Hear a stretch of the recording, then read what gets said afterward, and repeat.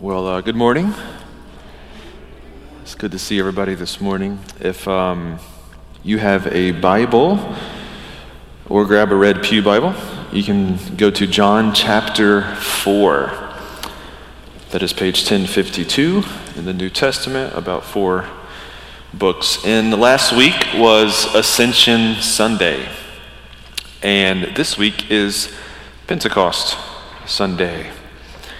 We are currently in a series entitled People Together with God, and we're kicking off this series at the first half by taking a deeper look at what it means to be with God and the 4 values of rest, of work, worship, and prayer. And this week we are looking at worship from John chapter 4. The story really, it's a great story. It's one of my favorites of Jesus's in the Gospels. It's a story ultimately about who God is seeking to worship him. It's a story about how Jesus, the God-man, showed us his pursuit of people, whom that he desired to reveal himself to them, and it serves as instructive in many ways for us today. We will see this morning. For those this morning who are here, maybe seeking questions about Jesus, have questions about faith, maybe you question your own faith, but you're here because you're asking questions. There's a lot for you here, and I'm thankful that you are here this morning. For those who have been walking faithfully with Christ for some time, there is a lot in this story for you as well. The question I'm going to be wrestling with this morning is, who is God seeking to worship him? Are there prerequisites for those whom he is seeking to worship him before they engage? Does he require anything of us to become worshipers of God? What does it mean to be worshipers of God? How do we worship him? All these kind of questions. Jesus, he engages here in this story. So to set up, because we're jumping in the 4th chapter here in the gospel, this is pretty early on in Jesus' ministry. In John's gospel, Jesus, he had already been baptized. He already turned, water into wine. He had a midnight meeting with a Pharisee and explained what it means to be born again.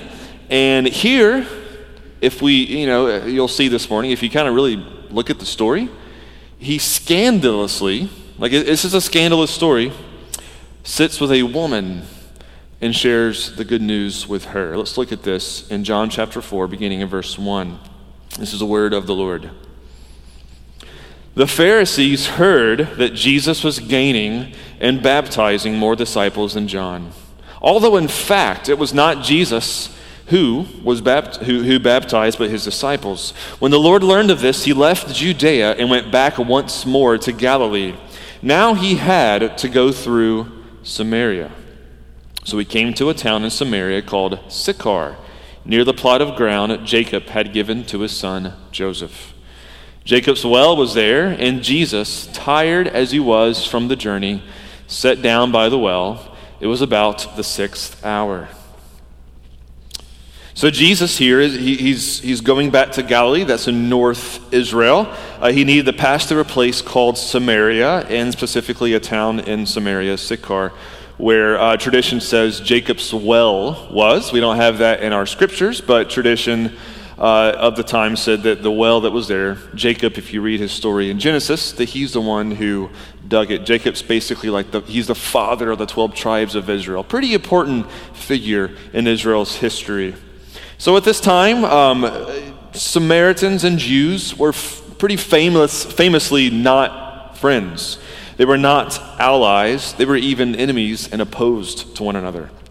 How that story goes, centuries before, when the northern kingdom of Israel was kicked out of the land and exiled by the Assyrians, the Assyrians left some Jews in the land to be farmers and to care for the land. Now, left some Jews there, and so the Assyrians who came in to move there and the Jews who stayed, they got married and they had children. And as time went by and the Jews returned to the land, here was this kind of half breed, if you will, half racially mixed Jew and Assyrian, and the Assyrians were the enemies of Israel. I mean, they're the ones who took out the northern kingdom. So the Jews returning said, you guys you're not really a part of us anymore. You're kind of this unclean half-breed here. So we're going to rebuild a temple in Jerusalem, but you're not really welcome to be in it. Like, you guys have officially kind of ousted yourself out of the community of Israel. As time went on, tensions were so high, about 100 years before Jesus, a Jewish leader actually destroyed a temple that was built in Samaria, because the Samaritans came up with their own kind of system of how they worshiped God, understood God, built their own temple, changed a few things in the scriptures to justify their moves here. And it was basically another sect of Judaism, and they didn't like each other. All right, they didn't agree with one another, and that's what's important. They had different beliefs about what the Bible says, similar to a Mormon or a Jehovah's Witness of Christianity. It's kind of a similar thing in some ways. So here's Jesus as a Jew himself in Samaria. Now that was scandalous to begin with. Like, Jews just didn't do that. They're the icky people. No, you don't go interact with them. Well, Jesus stops there, and even more so, there's a woman walking up by herself to the well. And it was noon. It was the 6th hour. The sun's directly overhead. And we'll talk about why this was a crazy thing that was going on. In verse 7, the disciples were sent to the city to get food. Jesus is by himself. When a Samaritan woman came to draw water, Jesus said to her, "Will you give me a drink?" Because his disciples had gone in town to buy food. So, check it out. Here's the situation. Jesus is by himself.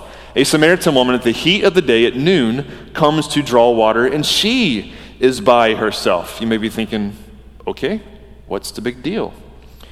Well, we have to go back in time. If you were alive in those days and you didn't have a faucet to, turn on in your house, you had to go to the well. It was a lot of work, hauling water back to your home. When would be a good time to do that? Not noon.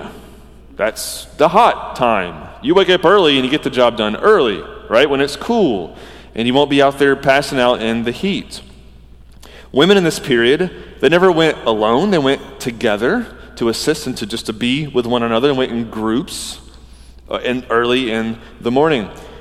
And so she's alone at noon, coming up by herself. If you were a Jewish, a male in this period, you immediately recognize this woman lost friends here. The women of the community did not want to be identified with this one. She was by herself because nobody wanted to be associated with her. Because, as we'll see, there's some reasons why that was the case. That's why she came by herself at noon, because she was also kind of trying to hide from the rest of the community as well, to come out when nobody else would be there. Except she finds a guy who is alone there with her. Now, Jesus was willing to sit alone with her, okay?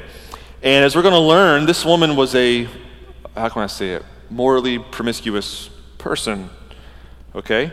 So there's a lot of rules, cultural rules being broken. Jewish men don't sit with women alone in the middle of the day at the well, especially the morally promiscuous ones that have that kind of reputation have been ousted from community. But here's Jesus doing this, okay? This is a remarkable thing. And of course, he knows exactly what he's doing, because he knows that she is searching, that she is in need, that she is aware of these things, that she's hungry. And he knows what's inside, what's going on, and he's willing, at his own sake of his own reputation. What will people think, Jesus, if they see you alone with this woman alone? Like, Jesus, there's a lot at stake here with your reputation. He knows that, and he doesn't care. As we're going to see what's going on here. So they sit down to have a conversation, and he asks for a drink. What's going to emerge here is a fascinating conversation between a woman who has a lot of questions, who has some understanding of who God is. There's some questions built around there. She's searching herself, right? And she's obviously, and we're going to see in her lifestyle, she's been grasping at straws to find meaning. She's been looking here and looking there to fill some voids in their own hearts. And Jesus, knowing her void and knowing her searching heart, he takes the time at this massive risk of his own reputation to engage her on the deepest heart level that he can. Right? Take note here. If you track with the Gospels, Jesus seems to favor those who are broken, those who the Bible identifies as sinners. He seems to pursue these people commonly. Like this is pretty standard kind of work here for Jesus, all right? This is normal for him because he knows the people who are in need. It's often the religious people that come with all these kind of questions end up rejecting him, while people like this woman come and he's like, yeah, she's going to get it because she knows her need, right? But in the way he does so here, as we're going to see, he sits with her and has a kind and gracious and truthful conversation with her. And she's bringing baggage. Like her baggage it's a big suitcase, like it's a big one, right? And she's hauled it up with her. So some questions just from the very beginning here. Christian churches, congregations just like ours, we also need to make sure we are hospitable, that we are gracious, and that we are a welcoming place for people who walk in with big old suitcases full of a whole lot of baggage that they're just looking for somebody to take time to be an ear as they have questions, as they're searching for hope and trying to find answers. They've been looking in a lot of wrong places, and they're here looking. Are we going to be a place where we can be gracious to them and welcoming and loving, not just by our words, but also our deeds? Jesus he sets up the example here for us in doing so. So as we continue on, as this woman is searching and beginning to inquire, who is this guy? Why is he alone, right? Why is he asking a Samaritan woman for a drink? We're going to see here in verse 9. And Jesus starts addressing what might be considered some barriers for people like her. Some barriers between God and her. And he starts kind of working through them one by one. So verse 9 says, the Samaritan woman said to him, so you're a Jew and I'm a Samaritan woman. How can you ask me for a drink? And here's a little note here. Jews did not associate with Samaritans. Verse 10, Jesus answered her, if you knew the gift of God and who it is that asks you for a drink, you would have asked him if he would have given you living water. Sir, the woman said, you have nothing to draw with. The well is deep. Where can you get this living water? Are you greater than our father Jacob, who gave us the well and drank from it himself, as also his sons and his flocks and herds? Jesus answered, everyone who drinks this water, they're going to be thirsty again. But whoever drinks the water I give him will never thirst. Indeed, the water I give him will become in him a spring of water welling up to eternal life. The woman said to him, sir, give me this water so that I will get thirsty and have to keep coming here to draw water. So this whole section here begins with this racial barrier. There's a racial barrier here. A Jewish man asks a Samaritan woman for a drink, and she says, you're not who I am. You're not part of my people. You're a different people, but we don't like each other. Why are you doing this, right? So Jesus initially, he responds, like he takes this directly, and he gently steers the conversation. And he'll address this barrier continually on. He basically says, that question is not so important right now because you don't know who I am, right? We'll come back to that, kind of put that over here for a minute, but the real question is you don't know who I am. Because if you knew the gift of God that's being offered to you and you knew who I am, you would be asking me for water. Yeah, I asked you for water, but if you kind of knew who I am and what God would love to give you today, what gift he has for you, you'd be asking me for living water. Now let's be real, all right? If you were this woman and you were sitting down and you got this response from somebody, you'd probably be like, that's weird. Like, what? What are you talking about right now? Like, who are you? Living water? This is a strange guy. This dude's a little interesting. I don't know if you ever had like a conversation with somebody that's like a stranger, and you kind of know what's going on. You're like, this is an interesting person. I don't really know what's going on right now. Has that happened to you before? Is that just me? That's probably kind of like what's going on with her. She's like, I don't know what you're talking about right now. Like this is an interesting response. So she says, all right, so let's work through this here. First off, you don't have anything to get water from the well, but are you greater than Jacob, who has some kind of better water than this? And she's probably kind of making fun of him, like a little jest here, kind of mocking him a little bit, saying like, I guess you're greater than Jacob. You have better water than Jacob gave us out of this well. That's funny, ha ha ha, kind of thing. But Jesus gets specific. He says, look, the conversation's bigger. I'm talking about spiritual water. I'm talking about a well, a gift from God that can bring about a well, a spring within you that will be welling up to eternal life. I've said it numerous times. When it says eternal life here, yeah, there's some of the future, forever kind of connotations here, life forever with God, but it's present, like eternal life now.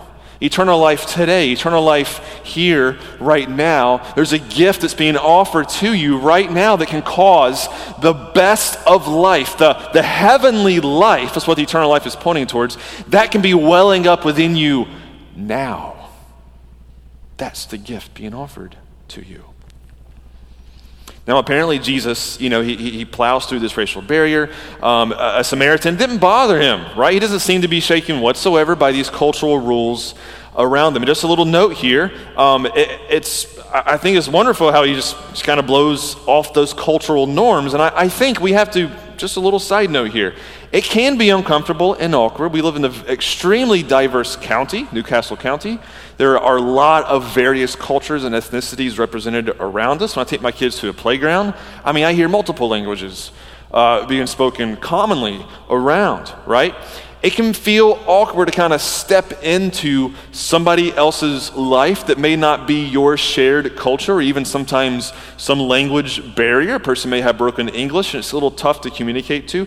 It can be uncomfortable to step into that, but we have to realize that God wants to make himself known to all peoples. And just maybe he's called you to do that with somebody that it may be quite difficult to enter into their world, to enter into their culture and their life and their perspective and how they understand things, but we're ambassadors to all people here. So let's take note here. Let's not let that be a barrier for you and I. Let's take that risk for all peoples that God may send into our path and seek to steer conversations to be about the good news of Jesus Christ and do the work that may be in front of us like Jesus is doing here. And so at the end of this segment, she maybe even little confusingly, right? She says, okay, so you got water for me. Great.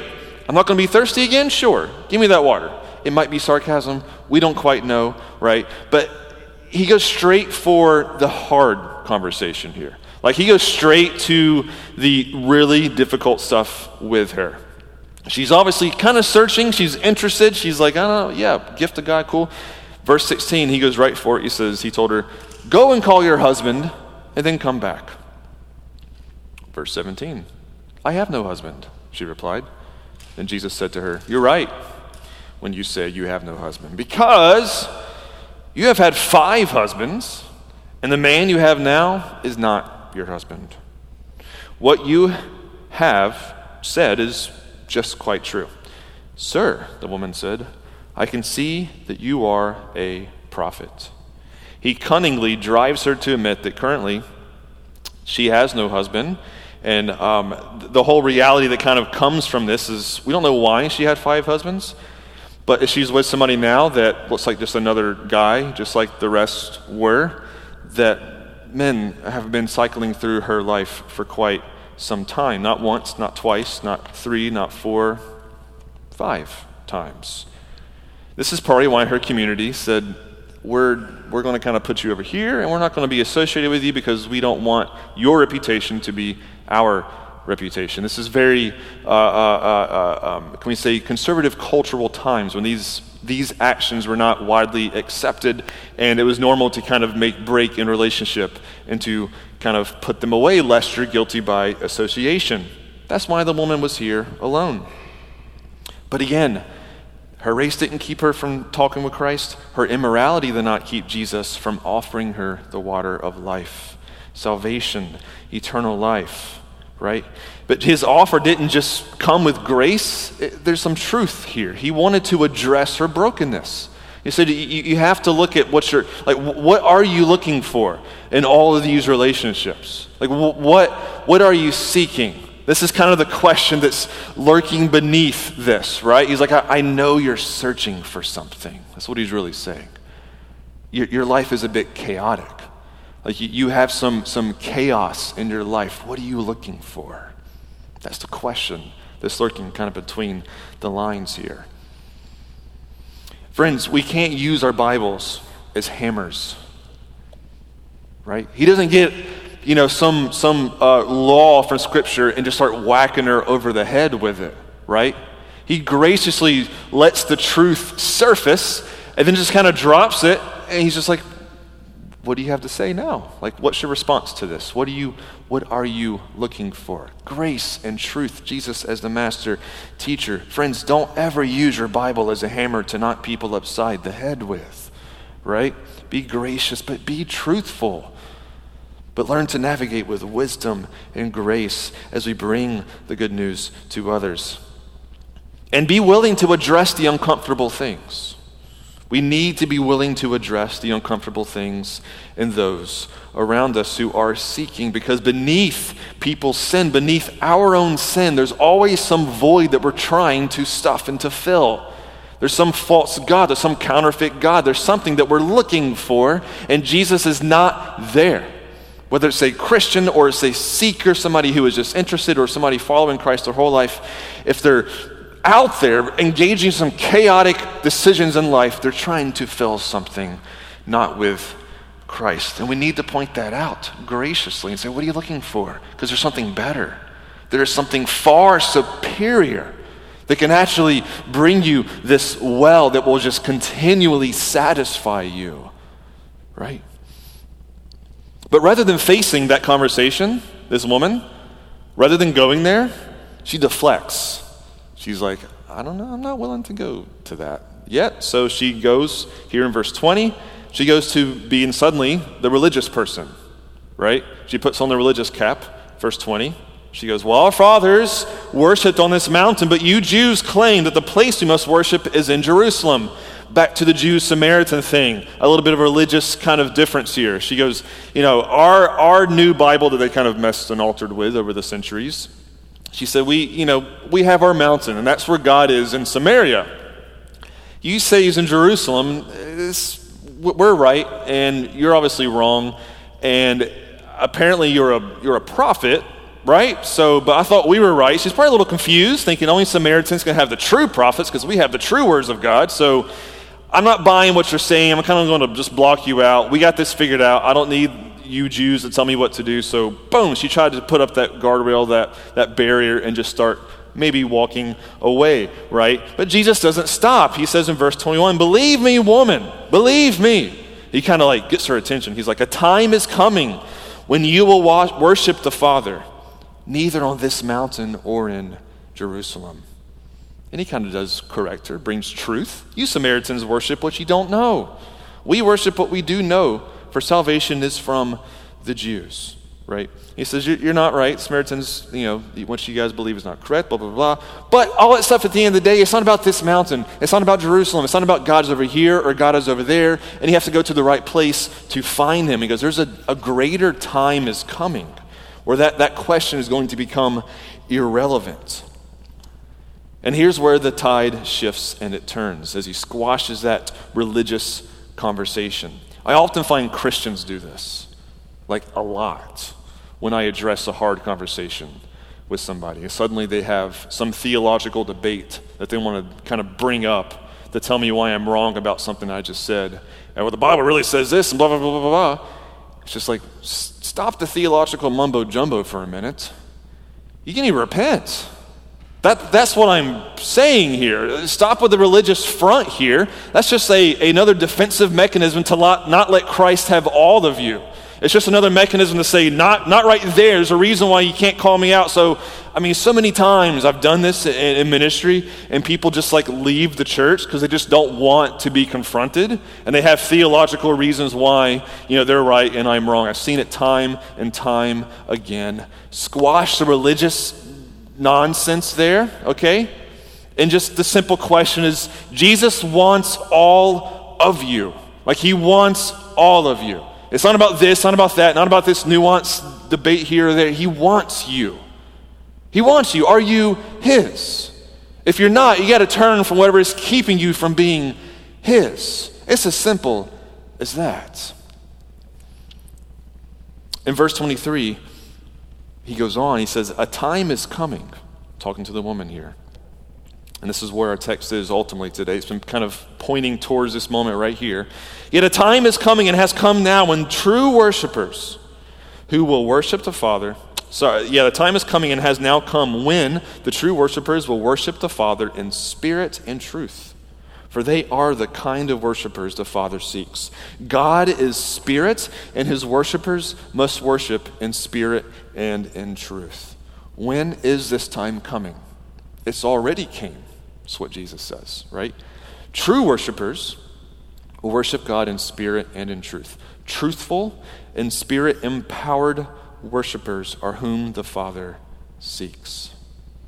This is because God the Father himself is spirit, and so there's a time coming when he's going to reveal himself very soon, and already happening, says Jesus, when this well of water, which is in John's gospel, is a reference to the Spirit of God, is coming to start appearing and welling up within all people who seek him. This is a time that is coming and is characterized by worshipers of spirit and worshipers that are also in truth. So what exactly does this mean? I'm going to look to Ezekiel 36, 25 through 27, because this is written centuries before this, and this is what Jesus is referring to here. In verse 25, from the prophet Ezekiel, he says, this is God speaking through Ezekiel, looking at a future time. He says, I will sprinkle clean water on you, and you shall be clean from all your uncleanliness. And from all of your idols I will cleanse you. I will give you a new heart, and a new spirit I will put within you. And I will remove the heart of stone from your flesh and give you a heart of flesh. Verse 27, I will put my spirit within you and cause you to walk in my statutes and be careful to obey my rules. Spirit and truth. Spirit within that leads us to walk in his truth. So here is the truth, that God is only found through Christ, and sin and our blemishes and faults that separates us from God the Father. It was Jesus that was offering her the water, the Spirit, because God revealed himself to the world by becoming a man, carving out the path to God, and by dying on the cross to forgive us and cleanse us. And yet he rose from the dead, supernaturally giving life to his dead body. When someone is seeking after God, they can only find the truth of who God is through Jesus and through the revelation that the Spirit provides to open our eyes to the truth that Jesus loves you and that he's real. Now, the people that God is seeking, and this is the important part here, right? There's all the barriers. I grew up in a very religious place, the Deep South, where there was this teaching of you have to be a certain kind of person to worship God. Or even, here's these rules and all this thing. You have to kind of appear a certain way in order to walk in worship of God. And Jesus is saying, woman, you need his Spirit. And there's a gift that you need, and God actually wants to give it to you. Yes, you need right belief, but there's a gift that he wants to just lavish you on. And it continues on in verse 25. The woman actually says, at this point, she just starts to shut it down. She goes, I know the Messiah, called Christ, is coming. When he comes, he will explain everything to us. And then Jesus declared, I who speak to you am he. Jesus says, it's me. It's me. All this is about me. Don't you see? It's me that I'm talking about. Just then, verse 27, his disciples returned. They were surprised to find him talking with a woman. But no one asked, "What do you want?" Or "Why are you talking with her?" Then leaving the jar of water, the woman went back to the town and said to the people, "Come, see a man who told me everything I ever did. Could this be the Christ?" The disciples walk up, surprised, right, to find him, but they didn't ask questions. And the woman's response is really, this is great, right? She meets Jesus, she hears all these things. What is her response? Is to tell others, right? She runs, she's like, "I cannot, guys, this is crazy. You won't believe it. What just happened? Like, you guys gotta meet this guy. Like, come and meet this guy." I don't know if you ever had, like, either at conversion when you become a Christian or later in your Christian life, right? When you have an actual encounter with God. Like, this is an encounter with God that she walks away from and she's different, right? Now again, she has a big suitcase that she hauled up to that well with a lot of messy baggage in it. And it said that God is seeking worshipers for himself. It looks like he's seeking a person just like this woman, right? He wants her. He says, and Jesus says, like, "I am the Christ." God is after you, and he's offering, extending this gift to you. And her first response is, "Everyone, come and see. Come and see this Jesus who told me everything about me." That's what she says, right? Come and see. The presence of the Spirit of God causes us to change and to worship, because the Spirit of God is the presence of God, and nobody sits in the presence of God the same. You don't stay there with God and stay the same person. He wants to give you that soft heart of baby flesh, and he wants to just hammer and destroy that heart of stone and to change you and cause you to walk in the truth of who he is by the help and power of the Spirit. And that's when that happens in our life, our instant response, because God he's so big, he's so much bigger than something that even we can contain, that our first response when those moments come, when either for the first time or all over again for the 50th time, we have that encounter with God, we see his bigness, we realize I am not enough to attribute this worship to God. I need other people to see what I'm seeing. So everybody come and see. Like, he needs more to come and see this. It's so big, others have to see. Come and see how big my God is. This is the day of Pentecost, and if you look at Acts chapter 7, when that day happened, look at the response of the first ones who received the Spirit of God. Beginning of verse 7, and they were amazed and they were astonished, right, as the Spirit of God was falling, and they were preaching in different languages from this upper room, and this crowd was gathered, just saying, like, what is going on? And listen, it says, "Are not all of these who are speaking Galileans?" The Holy Spirit came down and was causing him to do this. This was a supernatural event. And they said, "How is it that we hear each of us in his own native language? The Parthians, the Medes, the Elamites, the residents of Mesopotamia, Judea, Cappadocia, Pontus, etc., and so forth." Verse 11, "Both Jews and proselytes, Cretans, Arabians." What happened when the Spirit fell on these early disciples and they were just shouting out in these languages? What were they shouting? Well, they were like, "We're having fun up here. This is great." Like, no. Like, what were they shouting? Verse 11. "We hear them telling in our own tongues the mighty works of God." Just like that woman. You won't believe the work of God I just saw. Come and see. The Spirit of God falls on these disciples in the upper room, and all they can do is exclaim the mighty works of God. Verse 12, "And all were amazed and perplexed, saying, 'What does this mean?'" At this point, I want the worship team to come up.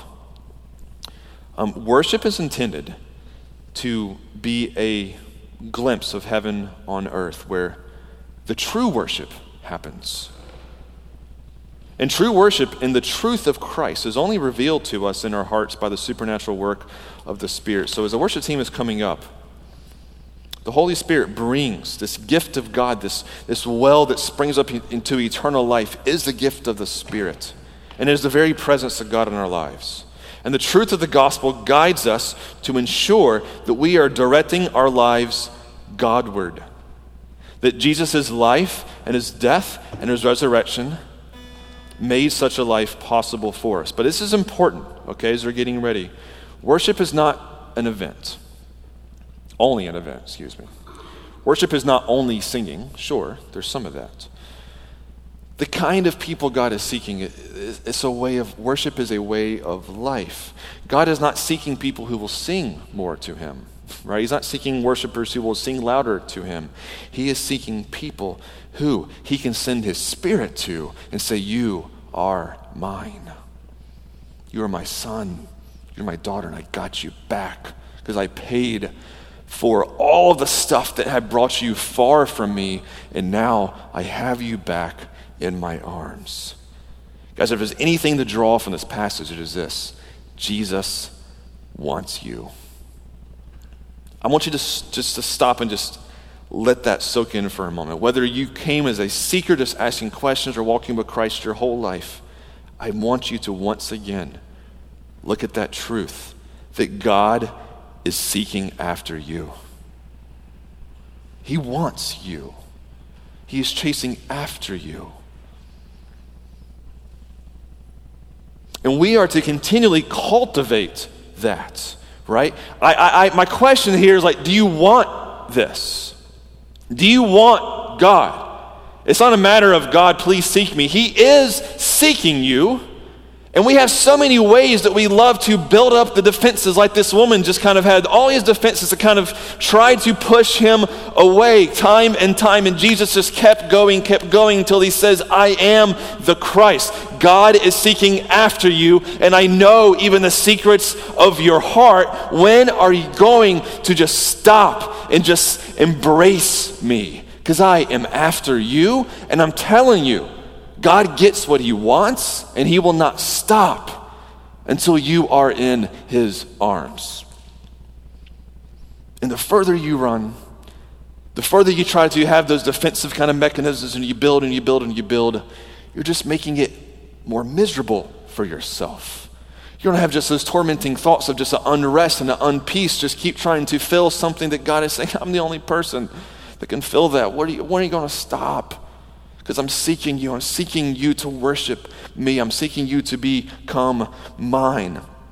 He wants to break those dams that may be quenching the waters of the Spirit. And so I want to just enter into a time of worship right now, which is coming off of Revelation 4, verse 8. If there's a time when we get a glimpse of heavenly worship, when people and angelic creatures are actually in the very throne room of God, and the proximity to God is absolutely physically, it's there. There's absolutely nothing that is separating anyone, these creatures, these angels, these people, in this heavenly vision that John saw. There's nothing that is separating them from God. What does that look like? Because that is what needs to be happening here in this church, in our own lives. And as they stand before heaven, it says that essentially God's Spirit is there, is filling the room, as God is present on the throne. There are 4 living creatures, these crazy creatures, eyes all over, various animal-like features, and there's so much other things happening. But these 4 living creatures, each of them with 6 wings, are full of eyes all around and within. And it says, in day and night, they never cease to say, holy, holy, holy is the Lord God Almighty, who was and is to come. Holy, holy, holy is the Lord God Almighty, who was and is to come. We're going to sing this song now, and we're going to take communion after this, which will actually close our service today. We'll be available for prayer after communion if you'd like to come forward and receive prayer. My question for you is, God is offering and extending himself to you. And I truly believe if the church wanted this, if you want it, it's yours. Even this morning, you can have him in a fresh and bigger and meaningful way if you're willing to say, God, take all of me. I have a lot to do. I have a lot to work on in my life. There's a lot. My suitcase is big and my baggage is stuffed. But right now, I want to have that disposition of worship that is, the Greek word for worship there is one of falling down. It's a compound word. The first part means to fall down, just like laying. And the second is the Greek word for kiss, which means you're kissing the feet of the person you just fell before as a sign of affection. It's saying, I'm not worthy to even stand in your presence, and I'm falling down, but I want to affectionately reach out to you and say, I want you, and all I feel that I can do at this moment is just to kiss your feet. That's what that image of worship is. If you find in yourself just a willingness to even say that out loud, say, God, I want to be there in front of you, He's going to give you His Spirit. And so, God, I pray as we sing this song, as we take communion, as we wrestle with this, Lord, if there's anybody in this room there's a hardness in their heart, Lord, that you want to just punch through, please do so this morning, Lord. Tear those things down, Lord. Ignite a flame within us of desire for you, Lord. Or for those that are seeking this morning, through your Spirit, make yourself known right now, Lord, powerfully, supernaturally, with the work that I or nobody else can do in this room, that only you can do. Lord, make yourself known in their lives and in their hearts and in their minds right now. And Lord, I pray for Christians in this room who are walking faithfully with you. Lord, if even right now something is in their mind, some thought that they know there's this part of themselves that they just want to cling to on their own, that they don't want to release to you, Lord, break through that, Jesus. Break through that, Lord. May this church become known as a place where broken people walk through. And Lord, you break through in their hearts, Lord. You break through the stony hearts and give the baby hearts to us, Lord. Help us to be desirous of that. So Holy Spirit, do your work this morning as we sing this song. In your name we pray. Amen.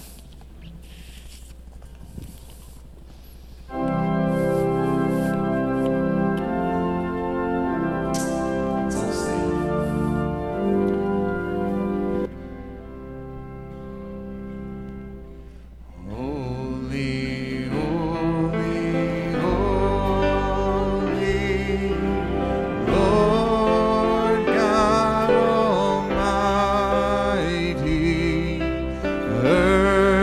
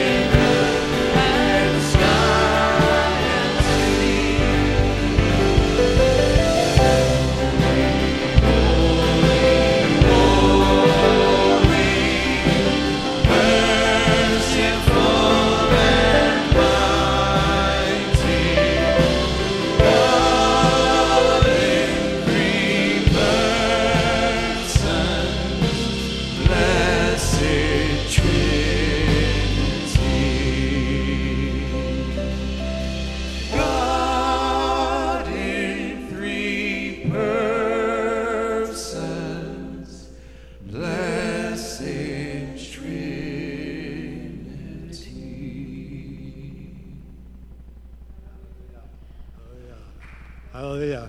Give a clap offering to the Lord.